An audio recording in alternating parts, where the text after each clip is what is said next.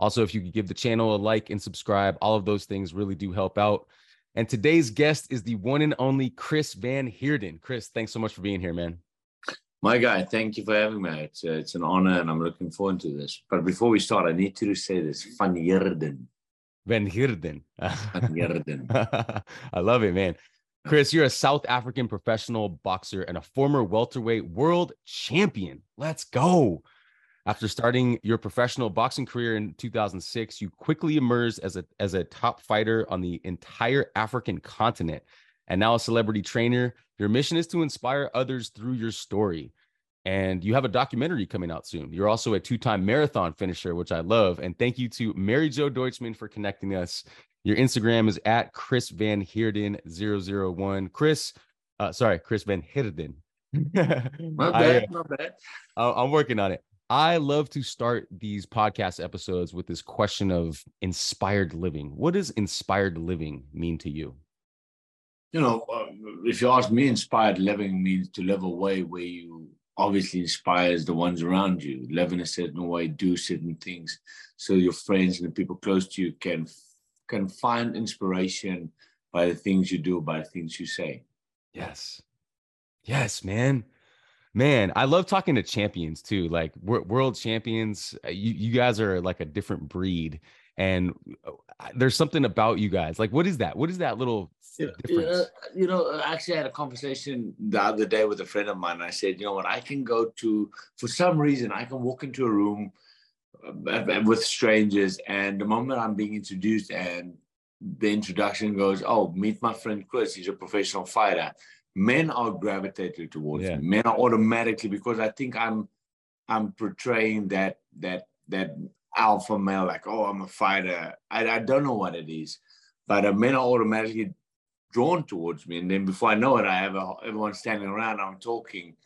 I think it's because of that, because some part of you, if you have a wife, you have a girlfriend, if you know, whatever, every man wants to feel like they will be able to protect their woman, right? Every man wants to feel like, oh, my woman looks at me like, you know, I am the man. And I think as a fighter, that is what we come across as, that male. Now, I can go deep and say, if you get to know me, I am probably equally as scared, if not more than a normal guy on the street. Like, I am not all of that, but I can, when the situation or the something occurs, I know I have the confidence to do what I have to do. But I think that is it.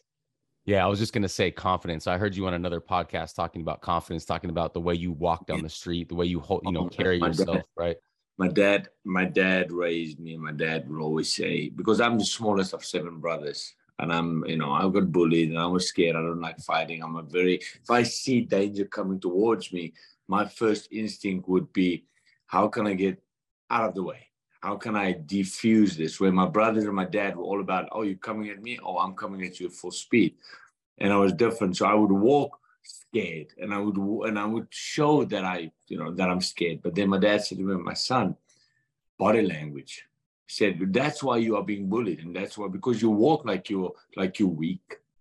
He said, just change the way you walk. And when I walk into a room, I've had it so many times, if you get to know me, I don't like to fight. But people will avoid me because they would recognize me, or they would want to talk to me. But my aura, my demeanor is saying, stay out of my way. Mm-hmm. So guys would not approach me, and they were like, dude, you look like, oh, it's about to go down. But once they get to know me, and that's all about body language. Yeah. And that the confidence that boxing gave me, the confidence to have that. Yeah, that's awesome.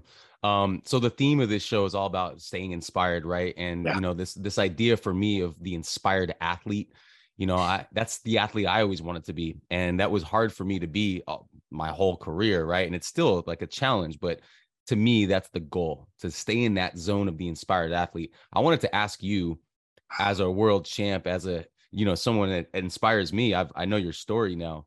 What does that mean? How do you define an inspired athlete? No, I can only touch on mine. Before I started every time I do a podcast, an interview right now, I'm like, I'm not going to cry. I'm not going to get emotional, but I can already feel it. Like, what inspired me my whole career was two things. The first thing was my dad. Okay, my dad was my inspiration because, he was my hero. I wanted to be like my dad. I was seeking approval from my dad because it was hard to get his approval, but he believed in me like none other. And the fear of letting him down, the fear of failing my dad it was a big push behind me, and that inspired me not to quit, not to give up, keep going, because I needed to get that approval of that man. And he believed in me. So I was like, I know I can do this. He's seeing something, right? So before I get to quit, can you hear me? Yeah. Is Keep there going. noise? Are we good? Yeah, we're good. Sorry for that. No problem. So that was a push. But the second thing, which is probably the way I live my life, vision. The vision. So I had visions as a kid. I had visions as a professional fighter. I would see for example, I would see myself in Madison Square Garden, and I would see myself, fight there. I would see myself with the Freddie Roaches. I would see myself, walking down the aisle, 20,000 people. So I have those visions when I go to bed. Now Wow. I'm not even close to getting there, but I wake up every morning and I put in the work in the gym and I put in the drive and I try my best because that vision inspires me. And for me, being a man of faith, and I'm open about it, where do we get these visions? I ask myself, where do we get these visions that we have? Now, I can quote, again, I speak of myself. Habakkuk 2 verse 2 in the Bible is talking about the vision. Habakkuk 2 verse 2 in the Bible is telling you to take the vision, write it down, and make it plain for everyone to see and read. So don't take your vision, and I preach about this for the listeners. Got to listen to me. Those visions you have in your head, write them down. Don't write them down in a book that you fall over and only you can see. Take that vision, write it down, put it up against the wall in your kitchen. When your friends come over, they read those visions. You know why? One, it holds you accountable. And two, it's scary when people read those visions. But you got to make it plain for everyone to read and see. Now, the vision might seem like a lie, but it's not. The vision will happen in due time, at the right time. So for me to believe in that, I had these visions. So waking up in the morning with these visions, I'm so inspired. And that pushes me. But it pushes me. Now, I'm going to be honest. I have many times questioned those visions. And I find myself many times, like, I want to say, in disbelief. I'm a believer, but sometimes I'm human. I find myself in disbelief. For sure. But then again, I go back to two things. My dad, that would pick up the phone and say, my son, oh, you got this. Your time is coming.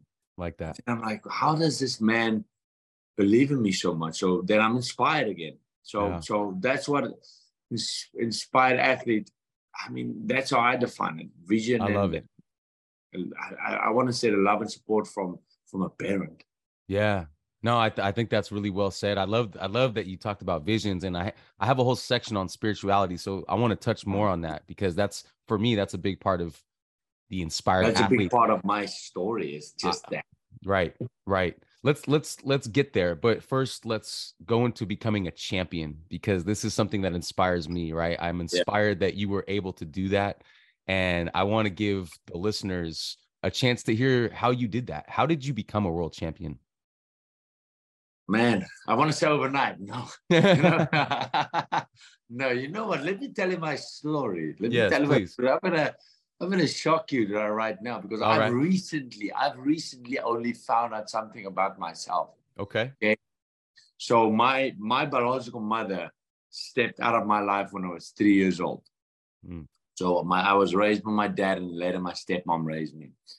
I lost my dad. Now I have a big cut over my body. I have a big cut just underneath my stomach. I have a cut about this long. So my whole life, my dad told me he said, oh, when you were a newborn baby, you had problem like doing their number one, you know, go to the bathroom and do number one. Like you had a problem. So, or as a newborn baby, you had an operation. That's the end of it. But the cut is so long and it starts right on my left side and it goes all the way long. It's way too long for bladder cut, whatever. But my dad always, you know, my dad was also a big believer. And only now when I lost my dad, I figured I gotta look up my biological mother and get in touch with my biological mother because I got questions. So the first question I asked her is that I got a big cut on my body. What was that? And she explained to me, she goes, when I was 6 months pregnant with you, you were still in my womb, the doctors picked up that your left kidney is not developing. So when you were born, from birth, you were right under the knife. So wow. And I was like, what do you mean? And she goes, you don't have a left kidney. I was like, wait, what? She goes, yeah, you don't have a left kidney. They put it in a plastic apparatus that would grow as you grow, but you don't have a left kidney. And your right kidney, the pipe was bent and blocked. So they took that out and they put a left plastic pipe in that will also grow as you grow. And the doctor said, your son will never be able to do any contact sport. Wow. How's that? Wow. But my dad, being a man of faith, refused to ever tell me that. He knew it. But he said, my dad said, no doctor will determine my son's outcome of his life. Like it's in God's hands. So I lived a normal childhood. Like it was a gamble. I know. People say, oh, your dad took a gamble. Yes, he did. Because what if something went wrong? But nothing ever went wrong. I won a world title. Now, how did I win a world title? I didn't want to fight, man. I had no choice. I was 6 years old when I started boxing. Against my will. My dad was a fighter. And in South Africa, you know, it's a way of living in South Africa, growing up, fighting in the streets, fighting in school. That was just, it wasn't called bullying. It was, you know, it was a normal way of life. And clearly I wasn't good at that as a kid, but my dad put me in boxing and I had 97 amateur fights and I won 94 of them. Even though I want to use the word, I don't know, let's not use the word hate because it's too hard, but I disliked boxing. I didn't want to be a fighter. Wow. But again, nope. And I was going to go to Olympics, but because I wanted to get my dad's approval, I knew how happy my dad become when I win and how proud he was. I won because I didn't want to let my dad down. Right. And then I always told myself, I said, when I'm 18 years old, I wanted to become an accountant. Yeah. Yeah. And I was like, when I'm 18 and I'm a man, I will tell my dad I'm done. Yeah. But now I got to tell you how I got raised. This is the typical way how I was raised. I'm one of 7 boys. And my dad would put me, my dad would say, get in the car and we'll drive to a local township. Now, a township is where the poor Black community lived. And my dad would say, get out of the car. My dad would look for a kid. It was always a kid a little bit bigger than me. I would see my dad would take out money and give this kid money. And then the next moment, this kid would run across and start punching me. So my dad's paying this kid to beat me up because my dad needed me to fight back. And 9 out of 10 times I got beat up. And then I had a bloody nose and I was crying. And my dad would say, get back in the car. If we wanted to go to the movies or we wanted pocket money, my dad would say, okay, call your brother Chris. My dad would say, okay, if Chris can run the 1 mile under this time, I will pay for you all to go to the movies. But if he cannot do that, well, sorry, blame your brother. So as I was raised, my dad raised me with that kind of pressure. And my dad would say, maybe as early as 10 years old, as I can remember, my dad would say, one day when you're old enough, there's something I want to tell you, but one day when you can understand this. And I would just keep on going. And then again, every now and then I'll say it. Now, growing up without a biological mother, I knew it was my stepmother. And my dad being so hard on me, out of all the boys, like always so on me, I started creating this idea in my head by myself that I know what he wants to tell me. And the idea in my head was, oh, I'm not his son. Like I'm adopted. That's, I'm a kid. So I'm like, why always me? Why always me? And I was like, yeah, one day, I guess I'm not his son. I'm adopted. I don't know, being a kid. And then 18, and I got my results after school. And I was like, okay, I can go to college. And I was ready to sit my dad down and say, Dad, I'm done with this thing called boxing. I want to go into accounting.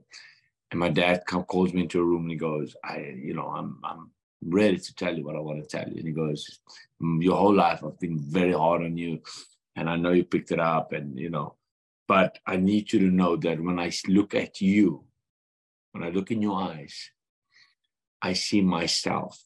He goes, I see a world champion. He goes, my dream was to become a world champion. He could not pursue that. He goes, but when I look at you, I cannot help but to see a world champion, and it's my job as a father to push you and get the best out of you. He goes, and my dad tells me, he goes, you are my hero.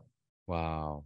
For my dad, that's been my hero, still is, to say that to me, I was like, whoa. And he left the room. And it was like, whatever you come up with it. And when he left the room, I knew I wanted to become a fighter. And that's when I was like, Dad, now I want to do this because you believe, like, now I get it. You're seeing something.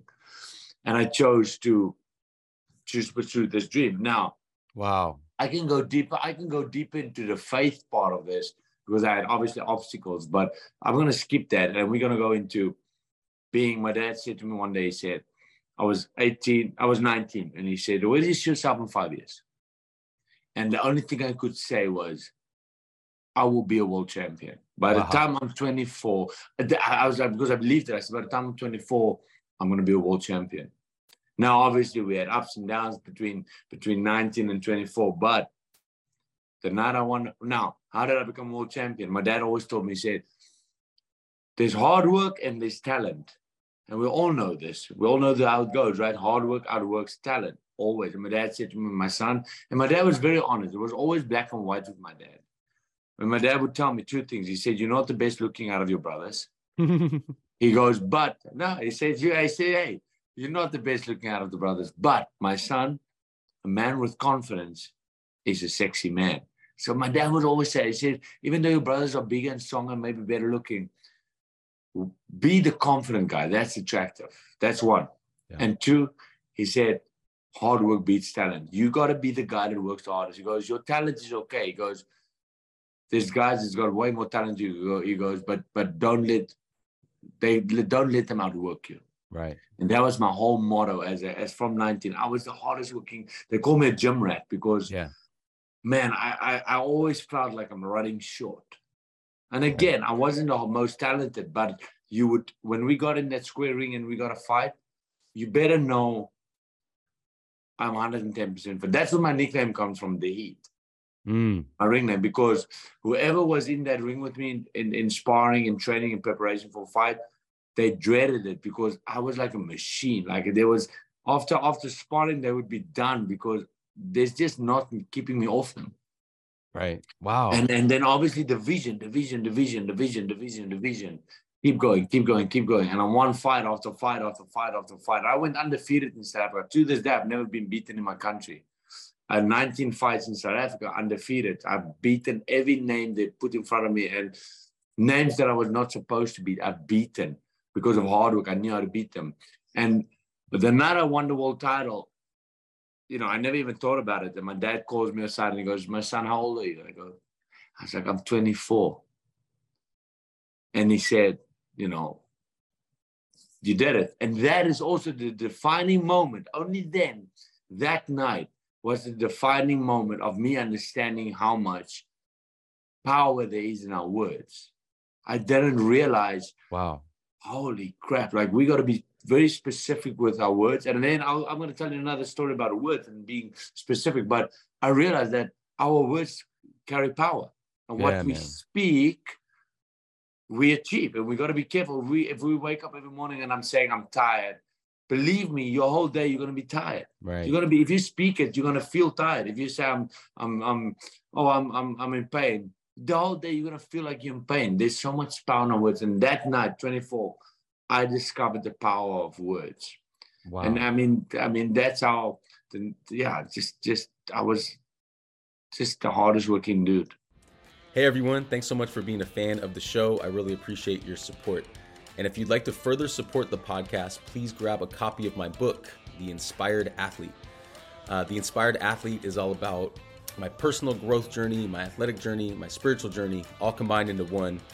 And really the idea is that the energy of the inspired athlete is within us all, and it's up to us to evoke that. And whether you consider yourself an athlete or a competitor or not, it's my belief that the energy of the inspired athlete is within us. Even if you just decide to take a deep breath and just move your body, that's the inspired athlete. So it would mean a lot if you could help support the book project as well as the podcast by grabbing a copy. Links to the Amazon paperback version as well as the Audible audiobook version are listed below in the description. Thank you very much for your support. Stay inspired, y'all. Man, I so appreciate you sharing that. And a couple things come to mind when you were sharing. The first thing, like you're saying, is this idea of speaking it out, right? It's manifesting, and it keeps coming up in my show, like all these interviews I have with, with world champions or Olympic champions. This idea of this was my goal, this was my vision. I spoke it out, I wrote it out, I put it out to the universe, and then I went ahead and did the work to get there. But the idea of speaking it out, I feel like a lot of people are afraid of just that action of this is what I'm gonna do, right? This is what I want to do, and this is what I'm gonna do, and here it is, right? So I commend you for that, and I think that's really relatable because that's another intention for me for this show. I want to make all these stories, specifically your story, relatable, because not everyone's going to be a world champion boxer, but I think we can all be inspired by your mindset and this idea of manifest with your word. I just love that, Yeah, my brother. Like I cannot, and like I said, like I'm a human, right? And especially now because I'm moving towards retirement. Yeah. Right. I'm right there right now where I'm deciding, do I want to go one more time or do I want to retire? But I do catch myself. It's a scary place to be. And I do have these visions. I see these visions, the next visions. I see different visions now. And I know the power of words and I know the power of visions, but I cannot help. I'm human to sometimes it's, we slip. We slip. For sure. We slip and we're like, I don't know. And I'm a praying man and I pray. But then now, like talking to you right now again, I'm speaking it out loud. I'm like, why am I worried, dude? Like, why are you worried? You that you have the blueprint. It's going to be okay. Yeah. Yeah. But worry is very relatable to all of us, right? We're I tell people, I say, I'm that guy. I throw myself under the bus. I make myself the bad guy in the sense of I'm real. I meet so many people out there and friends that's always like, nah, I'm not worried. Like, no, I'm not this. I'm like, bro, be honest. Like, you want to tell me you never worry? Well, you do worry. Sometimes you do worry. No, I don't worry. Like, and I'm like, I've been that guy. I've been that guy. Yeah, I think we all worry. And I was going to tell you, I have a section on this because I'm inspired by your vulnerability on Instagram. You've shared some dark. Man, I can go deep into that as well. Yeah. I want to get there, but before we do, because I do want to get there because I really do appreciate that vulnerability and authenticity. I wanted to go back just one step and talk about that championship because, we got to celebrate that, man. Like, can you bring me and the audience to that night, to that fight? Okay, let's go back. Let's just go back because it all happened. Let's go back one fight before that. Oh, sure. Fight. Yeah, the fight before that was for the world title #1 spot. Okay. So in order for me to get to the world title, I had to beat this eliminator. I had to fight the gold medal, the Commonwealth gold medalist. His name was Bongani Mualasi. This was the biggest win I'm getting goosebumps speaking to you. Yeah, let's go. Because I fought this guy in the amateurs and he beat me. Okay. And he beat me up. And he turned pro and he was like making noise. I stayed 1 year longer as like an amateur because I wanted to go to the Olympics. But as he was climbing the ranks and he was just making name. He was named. They saw him as the most feared welterweight in Africa. He was tall, southpaw, gold medalist, knocking out people like crazy. And now I turned pro and I'm climbing the ranks and we're both in the welterweight division. And I knew in the back of my head, I've only been afraid of one fighter in my whole career, and that's this guy. Because I saw him knock out people. He was like I don't even want to compare him to that, but think of Muhammad Ali with the mouth. Like, this guy could talk, and he was knocking out people, and he's a gold medalist walking around with a gold medal. And we're both climbing the ranks. And as a build-up, I would always call him out. I would always say, I'm coming for you. He was ahead of me, and I would always say, I'm coming for you. And he would always, in interviews as I was climbing the ranks, mention how like, I'm not on his level. He's going to knock me out, blah, blah, blah. Should we ever fight? And I never really got the recognition. But now I got the world title eliminator, and I've got to fight this guy. We're finally at this point where I've got to fight this guy. And I'm scared, man. I'm so scared. Like, in my head, I'm like, but I knew how to beat this guy. I studied him, so I knew how to beat him. But to know how to beat him and actually go there and execute the game plan, that's two different things, right? Sure. You've got a game plan until you step in that ring. And like Tyson said, once you get hit in the mouth, the game plan goes out the door. Like, then you got to, it's on. Yeah. And I'm in this fight, and I'm fighting this guy, and I knew how to beat him, and I'm able to execute my game plan. Like, this is like the Ali. Like, I took a lot of things. You're a kid, right? So you look up to fighters. So I looked up to Ali. Like, when Ali fought, I can't remember who he fought, but he called him Cassius Clay. And Ali said, my name is Muhammad Ali. He said, I'm going to hit you. I'm going to spell my name. So this guy in the build-up called me Christina. He said, you hit like a woman. He goes, you're Christina. So every interview we do, he refuses to say Chris. He calls me Christina. So I had that same. I said, I'm going to hit you. I'm going to beat you up, and you're going to say my name. You're going to say my name. And as this fight go, man, I have it down to a T. I knew how to beat this guy. And once I started executing my game plan, he didn't have a game plan for that. So from round 1 to round 8, I'm winning. I'm beating this guy up. His face is swollen up. And we get to round 8, the end of round 8, and we go to the corners, and the bell ring, and we've got to get back up, and we've got to fight. And I see he keeps sitting in his chair, and the ref says, let's go. And he keeps sitting. And I'm looking at him, and I'm like, this guy's about to quit on the stool. And the ref says, come on. And his coach, being a very knowledgeable coach, saw that his fighter was like about to quit. He kicked over the water bucket in the corner.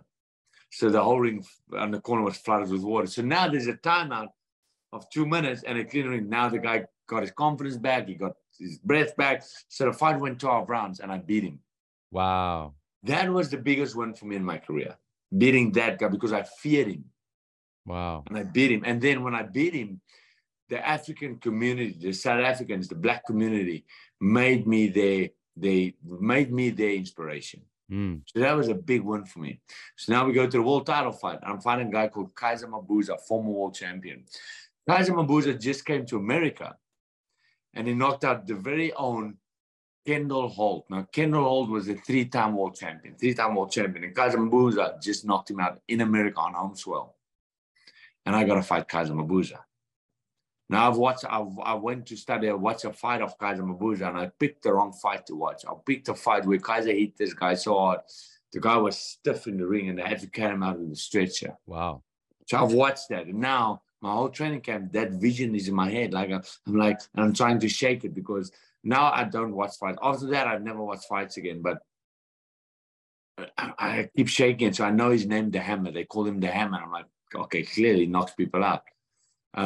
Get to the world title fight. Again, my confidence is through the roof. I just beaten the guy I feared the most, the gold medalist. So my confidence is through the roof. And then I'm in this world title fight, and he hit me. I think it was round 1 or round 2, and he hit me, and I felt it. But when he hit me, he didn't hurt me though. Like he didn't shake me, because I was conditioned. And once he hit me, and I wasn't shaken, I realized, I was like, oh wait, I can take this guy's power like this. Like I can take it. It's not that bad. We had an amazing fight. And I got to round 11, and I knew as a fighter, when you win. Yeah, you feel and it. I knew I won the fight. I knew that. I was like, there's 1 round left, and I'm the champion of the world. And my coach told me, he said, I'll never forget it. In the corner, he goes, you better, there's 1 round left. He's going to come out desperate. keep your hands up, Chris. And I'm like, I got this. Now, again, I gave my life to the Lord when I was 19 and I made him a promise. So I'm at the end of round 11. I'm preaching to the people through the camera in the corner between that 1 minute break. I'm preaching to the people in the corner. Get the Lord in your life. Like God has got, and my coach is like, you got to focus. You got 1 round left. And I'm like, I got this. I'm preaching. And he goes, keep your hands up. I'm like, in my head, I'm like, this guy ain't going to hit me. And I get out in round 11 and he hits me with a hook. Man, my hands were down and he hits me flush. And I shook my head. Again, didn't hurt him, but I shook my head and I was like, oh, I better keep my hands up. Like, this boy's coming out to beat me up. Sheesh. And midway through that round 12, I started celebrating. Like, I started running. I'm celebrating. And so I'm declared the world champion. I'll never forget it. That whole arena, there was about 4,000 people in a casino. And I'm declared the world champion, and they left me up, and that just felt unreal, and it's fireworks, and it's unbelievable. And I thought I've only seen my dad cry once in my life, and that's when he lost his dad.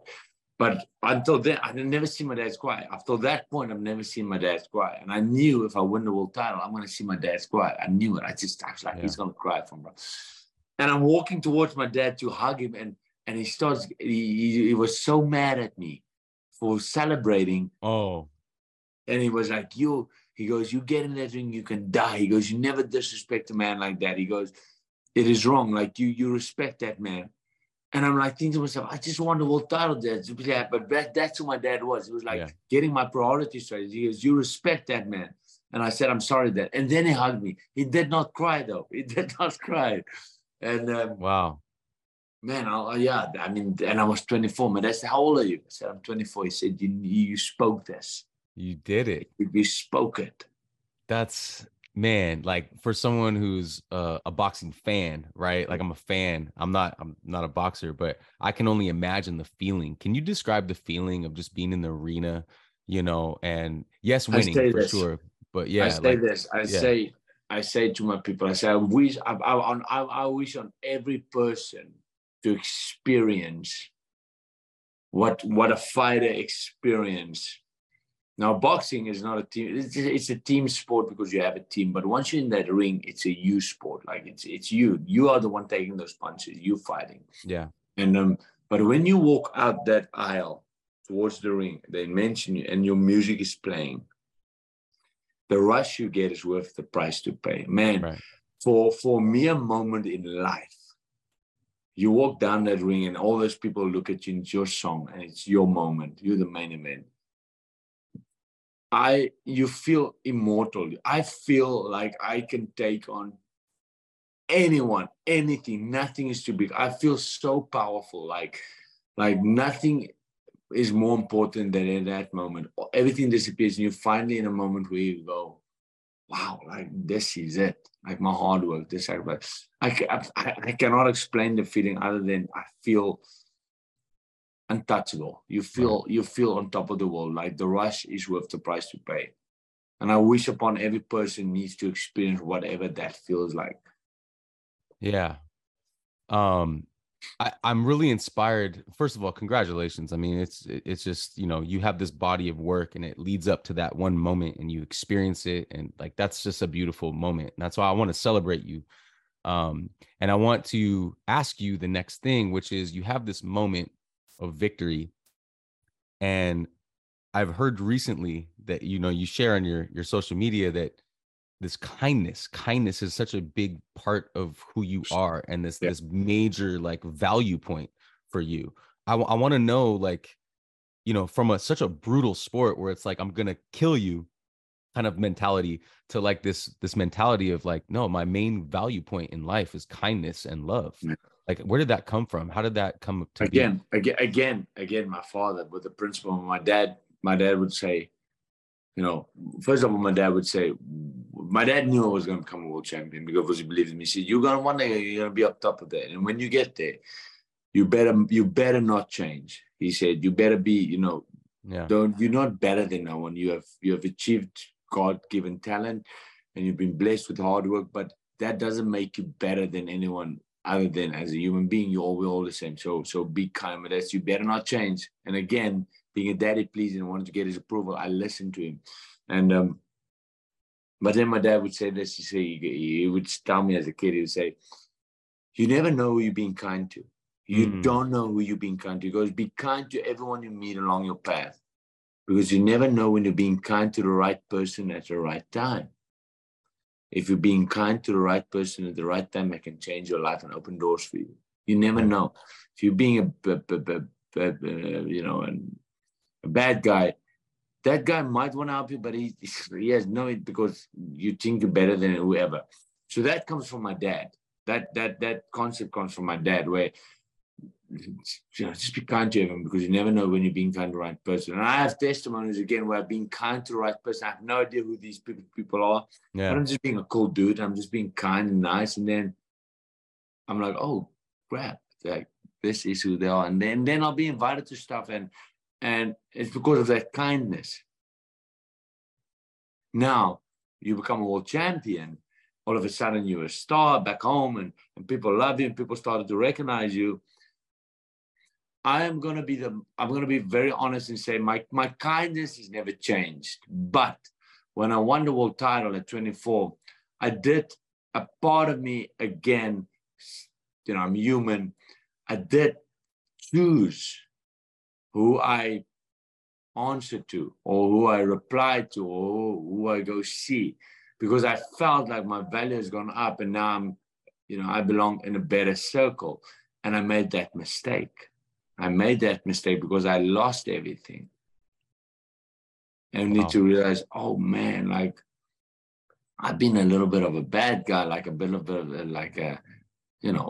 these people. When you lose everything, you're humbled, and you're like, oh wow, like I'm right back at the beginning. Okay, so this is a good spot to talk to you about losing, right? So we talked about winning. You become a world champion, you become celebrated. Talk about losing. Talk about becoming uninspired, because for me, this idea of the inspired athlete and this whole theme of the show kind of stemmed from this place of being alone and being in a dark place and feeling like I'm a failure, or having this self-doubt, and you even talk about depression. If you want to go there on the show, I'm going to go in there, man. I'm going to be real. Please do. Yes, please. So I lost without even getting in the ring. So once I won the world title, I defended it 3 times. I mean, my divisions were different. My visions were Madison Square Garden, Freddie Rhodes, Manny Pacquiao. My visions were headline Las Vegas. That was not my visions. And I was like, I want to fight. I want to compare myself against the best fighters in the world. I don't want to be, if you're in South Africa, I'll be a protected fighter. I was told that they'll bring these guys in to fight you as a world champion, but you're on home soil. The judges is kind of in your favor. And I wanted to get out of that because my dreams were bigger. And then I remember the promoter in South Africa wanted to re-sign me and tie me down. And I said, I'm not going to resign. And he goes, well, I said, I'm going to go to America. And now, again, the vision that inspired LA, don't laugh and don't judge. But at the time, the vision that inspired me coming to LA was Baywatch. Okay, Pamela Anderson, the rollerblades, the palm trees, the beach. I was like, I want to live there one day, and I believed it. But now boxing, I knew the capital of Freddie Roach is out here. This is where Pacquiao trains. It's like, I got to go to LA. And obviously, I made it here. But when I didn't re-sign with that promoter, he told me, he said, oh, you can kiss your world title goodbye. I said, what do you mean? He goes, if you don't resign, you'll lose your world title. I was like, whatever. Again, I came to America, and once I landed, I just came with a tourist visa. I didn't even have a works visa. And again, pride and ego will destroy everyone, but I had too much pride and ego to go back home because everyone already told me I will come back home. They say he won't make it. He'll be back before you know it. So now being in America, and oh, damn, I need a works visa. I need a works permit. I need a bunch of things for me to be actually to be fighting in America. I got to go home because I don't have these things. But I was like, I'm not going to go home because they're waiting for me to come home, and I'm not going to go home. Right. I got to make this work. I have these visions. But as I barely landed, and I got an email from the boxing world, from boxing board that said, hey, you have 3 months to defend your world title. Otherwise, we'll strip you. And I was like, oh, how am I going to do that? There's no way, unless I go home and find someone there's no way I'm going to be able to do this. And before I knew it, I got stripped. So I lost my world title without even fighting, right? So there I go. Can you see me? Yeah. I got you. So there I go, and I'm without a world title. And now I'm starting to question everything. Did I make the right move? Like, this guy said it, it's happening. So I lost my world title. So this is where losing started for me. There. And it was one thing after another, setback after setback. I mean, it got so bad because now I'm in LA. I lost my world title. I had some money in South Africa. Obviously, money-wise in South Africa as a world champion I was wealthy. But come to America, if you look at the dollar now, it's 20-1. I think it was like 13-1 or 12-1 when I came here. So all of a sudden, my money in South Africa to come here means nothing. I'm blowing through money, and I'm drawing money from a South African account. But now I've overstayed my tourist visa. So now I know if I go home, America's not going to let me back in because I've broken the rules. So now my bank account gets frozen in South Africa. So I can't draw money because now they see all these transactions and they say, oh, you got to come back home to be in person. I say, I can't come home. So now I went from being a world champion to basically being broke because I don't have access to money. Wow. I have too much pride and ego to ask people for help. So I go from this world champion broke. All of a sudden, I go to this guy, like, I sleep with my friends, like, in a small room. I haven't eaten for 2 days. Yet I have my dad phoning me every single day and believing in me and saying, my son, how are you doing? I choose to pretend to be okay. I choose to fake it. Dad, I'm good. I'm there, man. It got so much. I mean, I've like I said, again, depression now. Like I'm in my head. I'm starting to get these suicidal thoughts. Okay, all of a sudden, I would catch myself every now and then because I'm faking it. I'm pretending to be this guy everyone still remembers, but I'm not. I'm like, if you had to see me, you'd think I'm like, I'm a nobody. Like I'm broke. Whatever. I'm starting to get these suicidal thoughts. And then I shake my eyes. I'm like, why am I sitting in silence and thinking about it? What's the easiest way to kill myself? Like I would shake my head and be like, come on, man. How did you end up here? Like, come on, get it out of your head. And then I would go to the gym, the happiest place for me, because it's all I knew. It was show up at the gym, work. That's all I knew. And I always feel a little better once I'm done working out. And then I will catch myself again thinking about, if I took, what pills can I take that would kill me? Or what is there an injection I could do? I would just catch myself with these thoughts. But yet, I'm still number 10. I'm still top 10 in the world, even though I'm no longer the world champion. My ranks are still, I'm a legitimate fighter. I'm still top 10, but I'm getting these thoughts. And then I had a phone call with my dad at the middle of the night. And my stomach, I hang up the phone and my stomach was growling. And I was like, I can't sleep. I'm hungry. So let's put my shoes on. I'm going to go for a run. But as I'm tying my shoes, I'm like, wait, if I jump in front of a bus at a high speed and that bus hits me, it's over. Like I'm done. Surely I'll be dead. Like, and I'm like, okay. And as I'm tying my shoes, I'm like, yeah, like that's what I want to do. Huge thank you to new sponsor of the show, Chico Bag. Chico Bag is your eco-friendly travel pack and shopping companion. I actually have my travel pack right here. I use it almost every day, and I love it. Love it for little day trips or going to the grocery store. It replaces hundreds of single-use plastic bags and fits in your pocket or purse. And with its stylish and durable design, you can take it anywhere. Chico Bag is a certified B Corp and donates 1% of sales to environmental causes. So join the Chico Bag revolution to reduce plastic waste and create a sustainable future. Visit chicobag.com and get 20% off your order as a Within the Game podcast listener using promo code Within the Game. Back to the show. Like I'm tired. I'm tired of pretending to be this. I'm tired of pretending to be okay. I'm hungry. I'm like, look at me. I feel like a failure because my dad was my hero. May he rest in peace. I love my dad. He's the best. But he wasn't always right. My dad wasn't always right. And my dad was, if you didn't win, if you didn't come first, my dad would say you're a failure. If you didn't win, you're a failure. to my dad, it was winning, winning, winning. And it made me feel that way. It was always about winning. So in my head, I had the concept of, oh, wow, I'm failing right now. I'm failing. I'm a failure. I'm failing. So I'm putting on my shoes. I'm going for this run with the idea of finding a bus.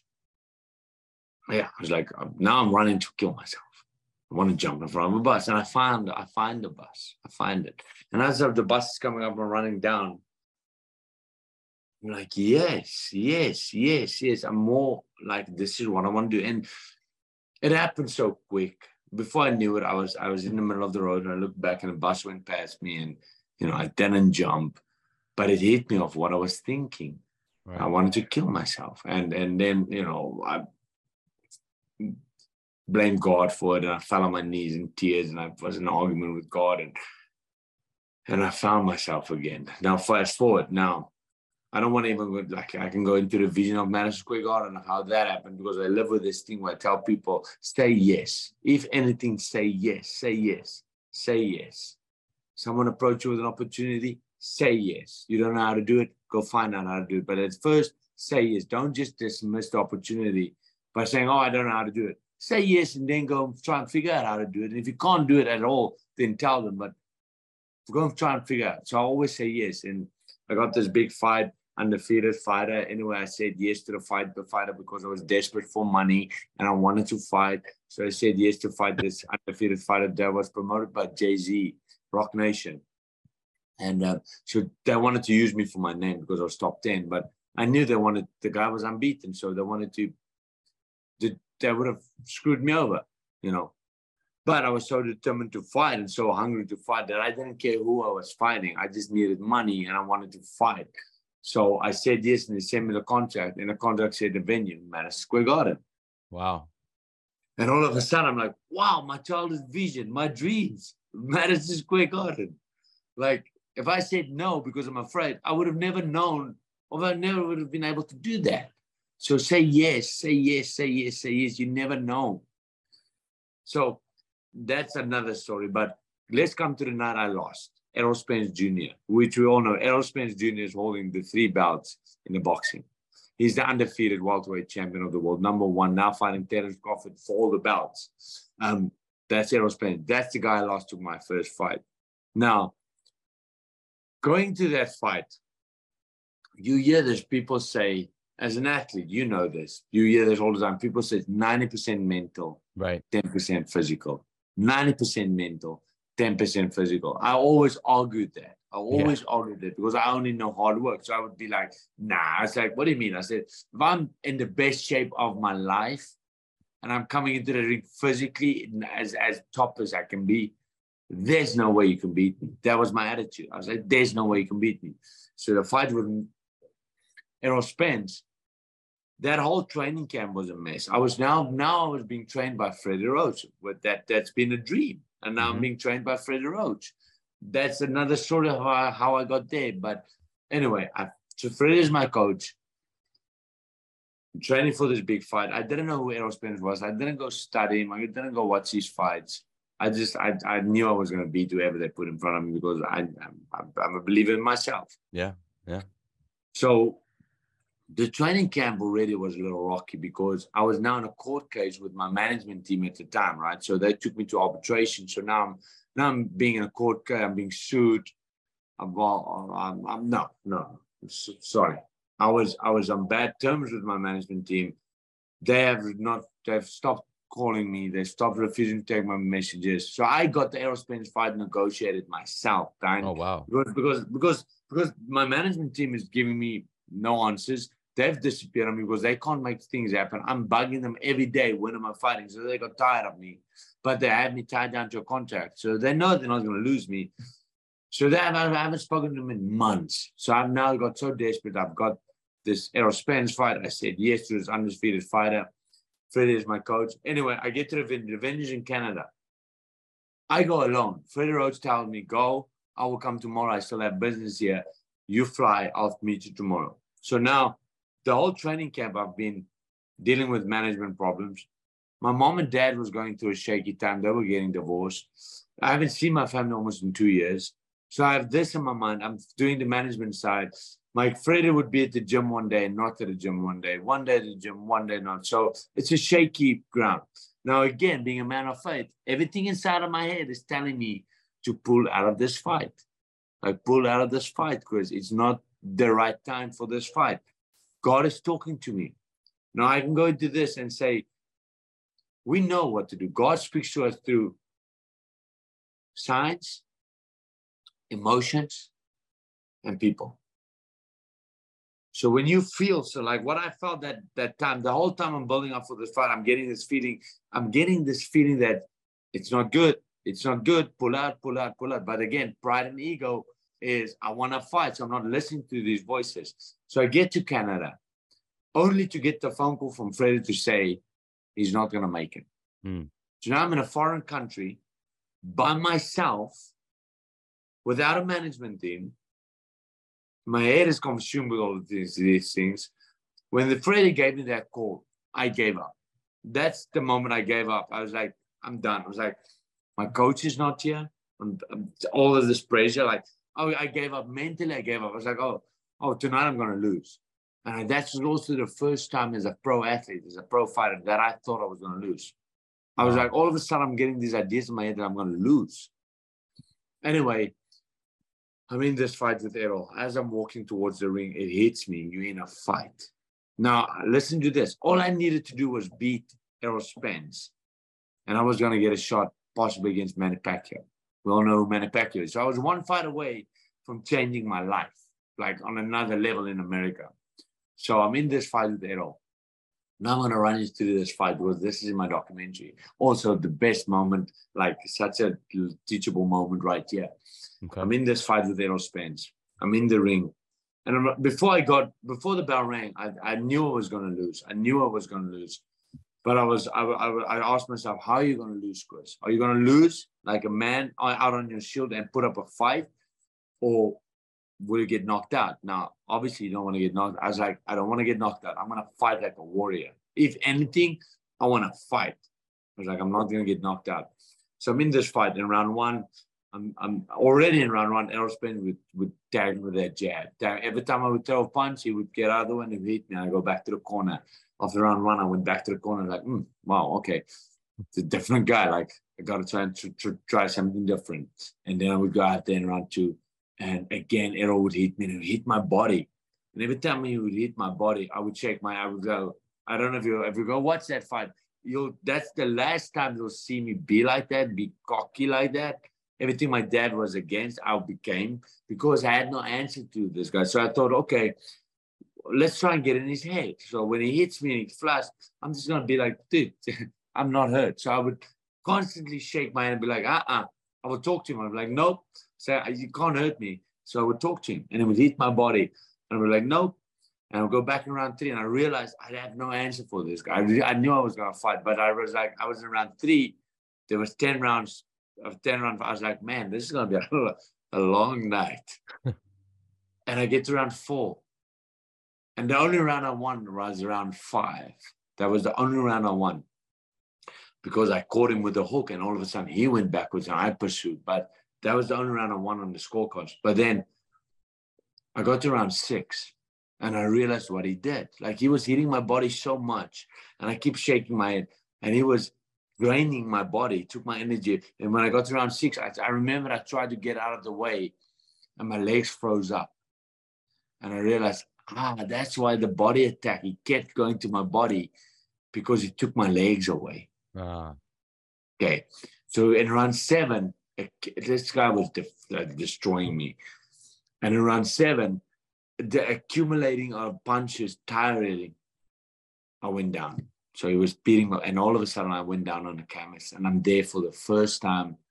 I've never been on a canvas, not in training, not in sparring. I haven't been there before. And I'm on the canvas, I'm on my knees. And you only get 8 seconds to stand up. You know, I know you've never thought of this. People say, 10 seconds and you're out. You don't get 10 seconds, you only get 8. So they cut you down by 2. Because if you're not on your feet by 8, the ref automatically goes, it's over. Wow. So you only get 8 seconds, not 10. So I'm on this canvas, I'm on my knees, and I still have photos of it where I'm like just with my head on my arms like this on the canvas, on my knees. And all of a sudden, in that 8 seconds, felt like 5 minutes. Okay, I'm on this canvas, and I'm starting to talk to myself. I'm having a back and forth with myself. I'm like, oh man, I'm like I'm on the canvas. I can just stay down. It can be over. I don't need to get up. I don't need to just keep getting punched. Stay down, Chris, and you can call it a night, get paid, go home, go see your family. Or stand up and fight on. But I want you to know that if you stay down, this is something you're going to have to live with for the rest of your life because you're being a coward, because you're not that hurt. Like, you can stand up. If you want to, you can still continue. So if you choose to stay down, you're going to have to live with. No one else will know that I could stand up, because by the looks of it, I'm getting beat up. Like, everyone will understand, but you will know you could have kept going. So if you stay down, that's the consequences. Or stand up and try and then keep getting beat up. And I was having this back and forth all in 8 seconds. And before I knew it, I was on my feet and I was like, let's go. And my hands were shaking off and I was like, let's go. And I went on to another round 8. By the end of it, but that's the moment I found out. I got introduced to myself. That's the defining moment I realized who I was. It's like, I am Chris van Heerden. I am a fighter. I'm not a quitter. No matter what. I know when things get hot and in the heat of the moment, when things go south, I'm the guy that's going to keep trying. That's the moment. And every time I see Spence, I tell him, I said, you've given me something, dude. Like, I lost you, but you've given me, I know who I am. Wow. I am not a quitter. And that was it. Now, losing, I was so used to winning. People loving me, raising my hand, always phoning me. My phone doesn't stop. That moment there, it was the loneliest place to be because my phone was dead. All of a sudden, that, the energy changes and I realized I'm alone. And I came back to LA and I walked down the street. Now I'm a proud man. I don't wear sunglasses to hide my blue eyes because I'm a fighter. So I had busted face. My face was busted. It was the very next, I think it was the Monday. And I saw one of my friends down the street and I saw him see me and I raised my hand to be like, hey, and he turned around quickly. He just turned around and walked on, almost like maybe I never gave him the chance to speak to me about it because, again, I learned something that day. But maybe he didn't know how to approach me. Maybe he didn't know how to deal with talking to me because I got beat up. But I felt like he felt embarrassed. I was like, oh, wait. Now that I'm losing and I look bad, now where's my friends? I'm alone. And that's also the moment I realized, why am I doing this? I'm such a people's pleaser. I was fighting for the people. I was like, no, I got to do this. It's a lonely sport. And I got to do this for me. Don't try and please other people. Do it for you. So that friend, which is no longer a friend, I don't even know where he is, but he taught me something. He gave me that. I got to do this for me. Yeah. Yeah. And that's what losing to me did. Wow, man. Thank you so much for sharing that. Maybe this is a great time to talk to you about spirituality, because when we feel like we're alone, we're not really alone. We feel like we're alone, but we're never alone. Never alone. Right? Yeah. Maybe expand on that a little bit. Man. Yeah, no, we never alone, man. Again, being a man of faith, and I grew up in a household going to church, but I never lived that way. I had to find my faith for myself, only to understand it, and I did. So being that guy, I believe in the power of prayer. I've prayed about things. I can go into testimonies about me praying for things and just being so positive that it's going to happen, and then it happens. Man, I can give you goosebumps, dude. It's crazy, but power and prayer, we're never alone. And now spiritually, if you're a praying man, you know that you're not alone. You can turn to God, and God will answer. It tells us in the Bible. But then again, we're never alone. We feel alone as men, especially as men. We feel we always, we're the alpha male. There's so much pressure on us that we gotta do it. We gotta win. We gotta succeed. So one man to another, I don't want to come across weak in front of you because I don't want you to look upon me as a failure or so we put that pressure on ourselves to pretend that, oh, we got it. And we put that pressure of like, oh, we got to fill this out. But in reality, the truth is, if we know this, life is not easy. Life is hard. You are going through a difficult time. I'm going through a difficult time as men. Now, it might seem like I'm not, and it might seem like you're not, but we are fighting something. Right. We are. Yeah. When two men come together, usually 99% of the time when one body gets to another body and tells them his problems, we try to help. Yeah, for sure. The friend does because he loves you and he cares and he knows what it feels like. But because we don't want to be judged, we live in a society that judges you. We choose to fight those things by ourselves. True. Right. So I don't open up about it. Now I'm the opposite guy. Like I tell you my stuff.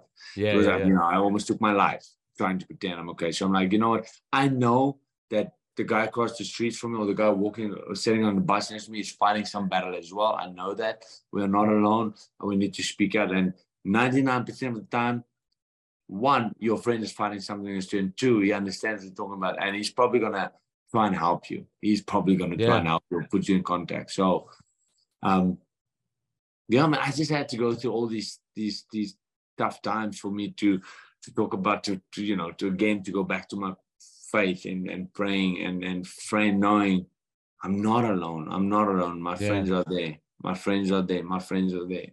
Yeah, and the idea of alignment, what does that mean? Like, Chris, the idea for me, just briefly, the idea of alignment for me is like being aligned with your true self, right? You can call it the higher power or God, but being aligned, because when you're out of alignment, that's when you mentioned ego and pride can take over. But when you're really in alignment, for me, it just feels, you mentioned emotion too.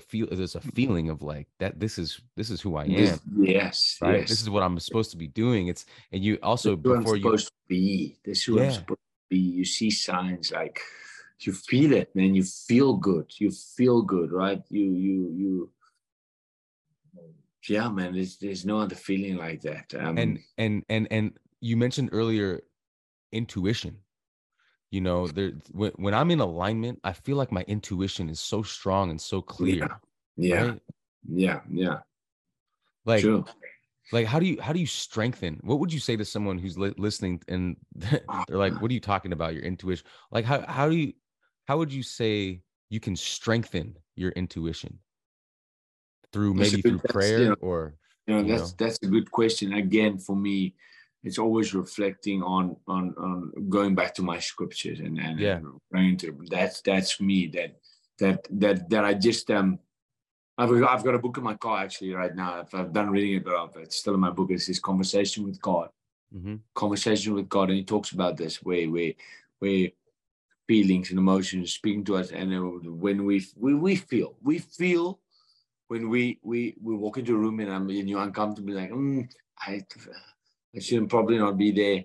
Like that's a sign. That's a sign. But trusting in those signs. If you actually try the effort and trusting those signs, right? And just act on those feelings and emotions, you'll get your alignment. Like you'll get there. Can I share testimony with you? Please. Quick? It's a powerful, dude. This has changed my life. It's just powerful. Again, me being open about my faith. I'm getting this fight at Madison Square Garden. And again, this to me was the defining moment of me understanding the voices in my head, how God, call it God or higher power, whatever people call it, but me, how Jesus, how he speaks to me. So I'm getting this fight at Madison Square Garden. And now I got to go to a training camp. And training camp is expensive. So I'm looking for sponsors. I'm trying to get some money. So I'm on my social media and I'm asking for sponsors, and no one reaches out. And I'm in praying, every day I go to bed, I pray. I'm like, God, just I trust in you. Put the right people on my path. I believe in you. Like, I know you're going to come through for me. I trust you. Help me. And then I'll put on my social media again. And I go to the gym, and a friend of mine comes up to me. He goes, "Hey, man, good luck with that big fight you got. I'm like, proud of you." He goes, "Can I give you advice?" I go, "Yeah." He goes, "You're in Hollywood." He goes, "You're in LA. You're in Hollywood. You're in a weird place. Like, you are very open about your faith. So you speak about Jesus. People are scared of guys like you. So my advice to you is taper down on that. If you want to say God, but a little less of that, because there might be people that want to reach out to you, but because people don't, it's a weird place to be, so don't. So again, this is typically who I am. Now, being the guy that lost it all, almost took his own life, and then surrendering back to God, I was like, I told him, I said, buddy, I said, if you know what I went through, I ain't doing that again. Like, I did put God second, I did put my faith second, and I ended up in a bad place. And the only thing that pulled through for me is my faith. So you know what? I cannot do that. Then I got in my car, and just to show him, because I knew he's going to look at my social media again, just to show him that you didn't get to me, I went on my social media and I proclaimed my faith again, because that's who I am. Mm-hmm. I needed to show him you didn't get to me. So I walk on a 3rd Street promenade in Santa Monica. I'm walking. It was a weekend. And as I'm walking, I'm in my head, I'm praying. I'm like, God, just put the right people on my path, And I stop. Now, I want the listeners just to take this in. Do with this whatever you want to do with this, but just listen to me. So on the 3rd Street promenade, there's a lot of stuff going on in LA. Like, some people sing, dance, comedians, and he's a comedian. And he's got a big crowd of people around him. And he's making jokes. And I'm stopping for a second to just enjoy this. And this guy's funny. And I'm laughing. And out of nowhere, this homeless guy walks through the crowd. A homeless guy, barefoot, torn clothes, dirty clothes, pulling his little suitcase thingy, walks through the crowd right in front of this comedian. And a comedian starts making jokes about this homeless man. Everyone is laughing. I was laughing. And the homeless man stops and he turns around and he stands right in front of this guy. And he puts his hand in his pocket and throws a quarter into this guy's bucket. Man, I'm getting chills. And we went quiet because, I stood there probably for 10 minutes. No one went forward to put money in this guy's bucket. This homeless guy puts in a quarter. And I get this voice in my head that goes, Chris, go to this homeless guy and give him whatever's in your pocket. And I remember it so clearly. I just looked up like that. And I was like, God, are you serious? Like, serious, dude? Like, I'm praying for breakthrough. I'm praying for money. I need money. Now you're telling me to go give this guy money. I'm like, come on, dude. Anyway, I run after this homeless man. He's now left. And I'm walking behind him. I'm stopping him. I put my hand in my pocket. And all I had was $1. I had $1 cash on me. And I give him the $1. And he's like, thank you. God bless. I said, no. I said, God bless you. Yeah. I said, God bless you. And as I turn around, I bump into one of my friends. And this guy, he's a constructor. Mm-hmm. He's from the UK, came to America, made it big. He works on Oprah Winfrey's house. He works on, at the time, he worked on Brad Pitt's house. Like, this guy's got money. Mm-hmm. And he goes, bam, I bump into him. And he goes, Chris. He goes, wow. Because I was going to reach out to you. Because you had a big fight coming up, man. Because I got so busy. He goes, do you have time right now? Let's go eat something. I go, yeah, let's go. And we go sit and eat. And he goes, hey, man, if I didn't manage Square Garden, man. He goes, I'm so proud of you. You work so hard. He goes, you inspire a lot of people. He goes, but most of all, I want to thank you for how open you are about your faith. Now, I just had a friend tell me to stop talking about my faith. And here's a friend telling me, thank you for just being an open book. And he takes out his checkbook and he writes me a check. Wow. And he folds the check over and he slides it over to me. He goes, I wanted to reach out. He goes, I hope this helps. And I put the check in my pocket and we eat and we leave. And obviously you can imagine all I wanted to do was see how much he wrote that check out for. Yeah. And I'm not going to mention this, but it was a substantial amount of money that he wrote me a check for. And I gave over that $1. Now, my story, the point I'm trying to make is the voice in my head said, go. I knew what I had to do. We know what we got to do. Most times we get the feeling, we hear the voices, we like, I should do this or that. And we ignore them because we scared or whatever. If I didn't listen to that voice, if I didn't go to that homeless guy, the encounter with my friend would have not have happened as that. It would not. We've missed each other again, and maybe he would have not reached out. I don't know, but the voice in my head, Wow. trusting the feeling. And look, and then he wrote me a check, and I had the training camp, and I won the title. I won the IBF title with Freddie Roach in my corner in Madison Square Garden. So cool, So man. that testimony has changed again. And yes, it doesn't mean I always listen, but you know, but I catch my like it's I trust the feeling, man. I trust emotion. I trust it. I can tell you one. I was supposed to go downtown to go teach a Soho class, a boxing seminar. And I got this feeling that I wanted to cancel the class. I got this feeling like for no reason, I was like, maybe I don't want to go downtown. Like I just got this weird feeling that cancel tonight's class. Maybe I felt that. And I ignored it. And I got in my car and I drove to Soho House, and this lady skips the red lights and she T-bones me. She hits me on the passenger side. My airbag hits out. My car's a write-off. I walked out with no scratches. Wow. But again, I got the feeling that I wanted to cancel the class. I ignored it, and I got in a car accident. Wow. And I'm like, man, we ignore these feelings. We ignore these signs. We ignore them. You know, I tell people, I say, God speaks to us. We just choose to ignore whatever signs or feelings or whatever. We ignore them. That's deep. I appreciate that, Chris. Sorry, bro. No, I really do. I think it's really, it's not just deep. I think it's really true. I think, you know, the intuitive nudges, I call them nudges. The intuitive nudges come all the time, and it's up to us, right? We get that choice. We get that free will. Free will. God gives us free will. Otherwise, he wouldn't be a God of love. He gives us free will. But he's always there when we come back. And that's the thing. He's just waiting on us to come back. That's all. But he gives us free will. Chris, I know we're over time. Do you have a few more minutes? Because I just have a few more things. Well, okay, let's go, my guy. If my phone dies, my battery's dead. Okay. Well, just real quick. Let's go. Let's make these kind of quick ones. Just mention your experience sparring with Conor McGregor. Oh man, again, a lot of people in this world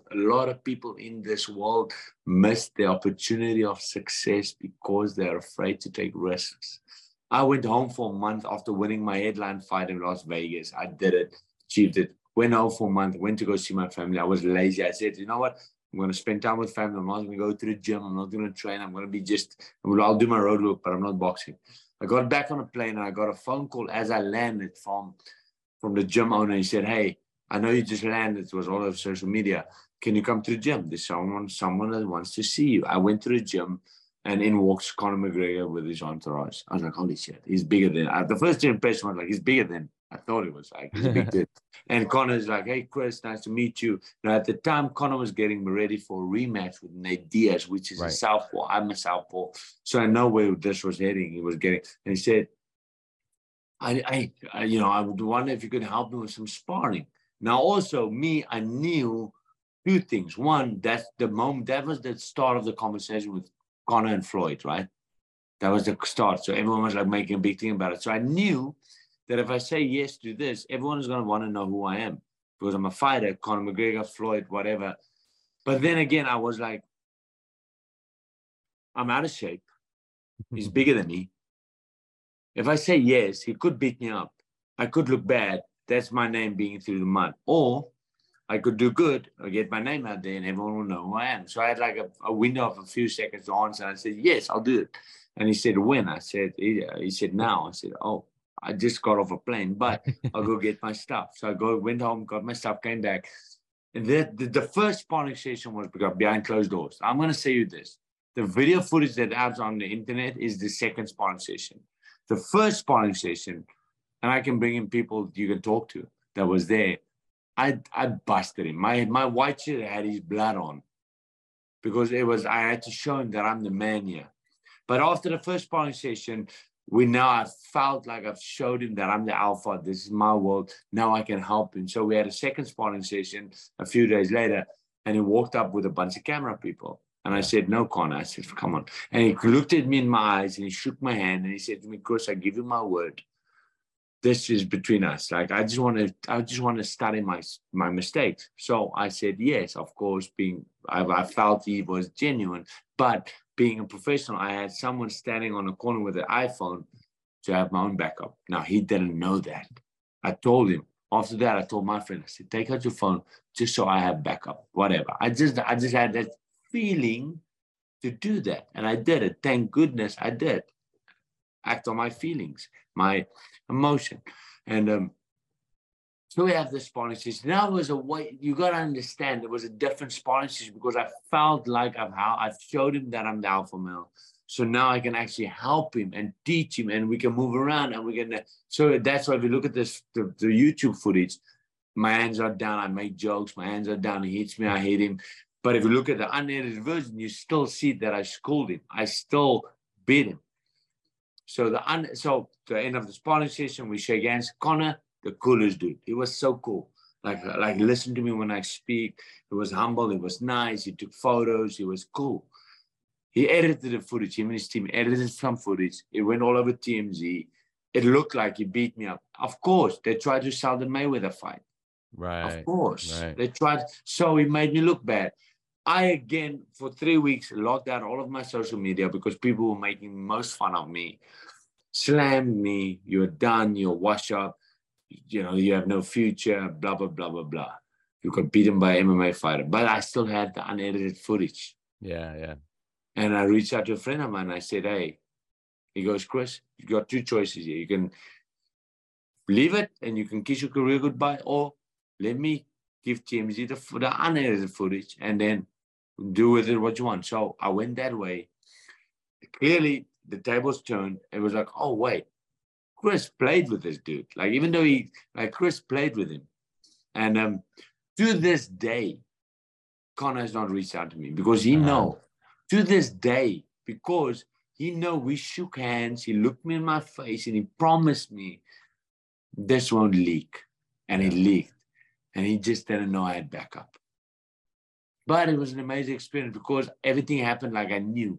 I took the risk and I got my name out there. Every fight, and I was on 50-something radio stations around the world. I was on Sports Scene. I was on ESPN. I was on Fox. Right. So my name got out there. Right. Which is, and it worked to my favor. Yeah. That was my experience. Wow. I appreciate you sharing that here. That's going to be a documentary as well. Yeah, I know. I can't wait for that. And speaking of that, this is what I want to do to finish. I want you to define fulfillment for you, and then I want you to go into anything you want to promote, including that documentary. Okay, fulfillment for me is, again, is like I made a post success, right? It's one putting out goals and targets that one wants to hit. And for me, fulfillment means hitting those targets, whatever that means, and whatever that goal means, is for me to hit those targets. Like that makes me feel good. And 2, being able to be in a position like right now where I get to share my story and be vulnerable and see that I can. There's a something when I speak to people and I spark something, and I see a smile on their face. That feeling is unbelievable. I feel so fulfilled because I feel like Muhammad Ali said, the price to pay on this earth. No, our service to others is the rent we pay for room on this earth. What are we if we are not on this earth to be a service to others in whatever way? So me doing this, I feel I'm in the service. I'm the right one person might hear this and feel inspired. So that is fulfillment to me. Beautiful. And two, we are currently busy, blessed, again, visions. I'm currently, and congratulations on your book, because I'm now busy with my book.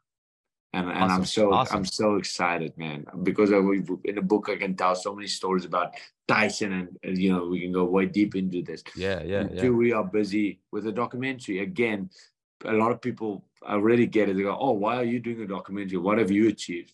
I'm like, okay, I'm not the current world champion anymore, and I've not fought for all the belts, but I'm a small boy from a small town from South Africa. I made it out to America. I had visions, dreams, and goals that I've achieved. My story, my documentary is to give back to my dad. My documentary is focused on the love of a father and a son, and how my dad inspired me to achieve these things. So my documentary is to give back and show how a parent can affect a child's life and I just want to give back to my dad, and my Yeah. documentary is going to point out to all these things, the small town visions. So we're busy with that. So that's where I'm at right now, and I'm going to be very honest. Mm-hmm. I am in a position where I'm contemplating retirement. I'm 36 years old. It's happens to every athlete.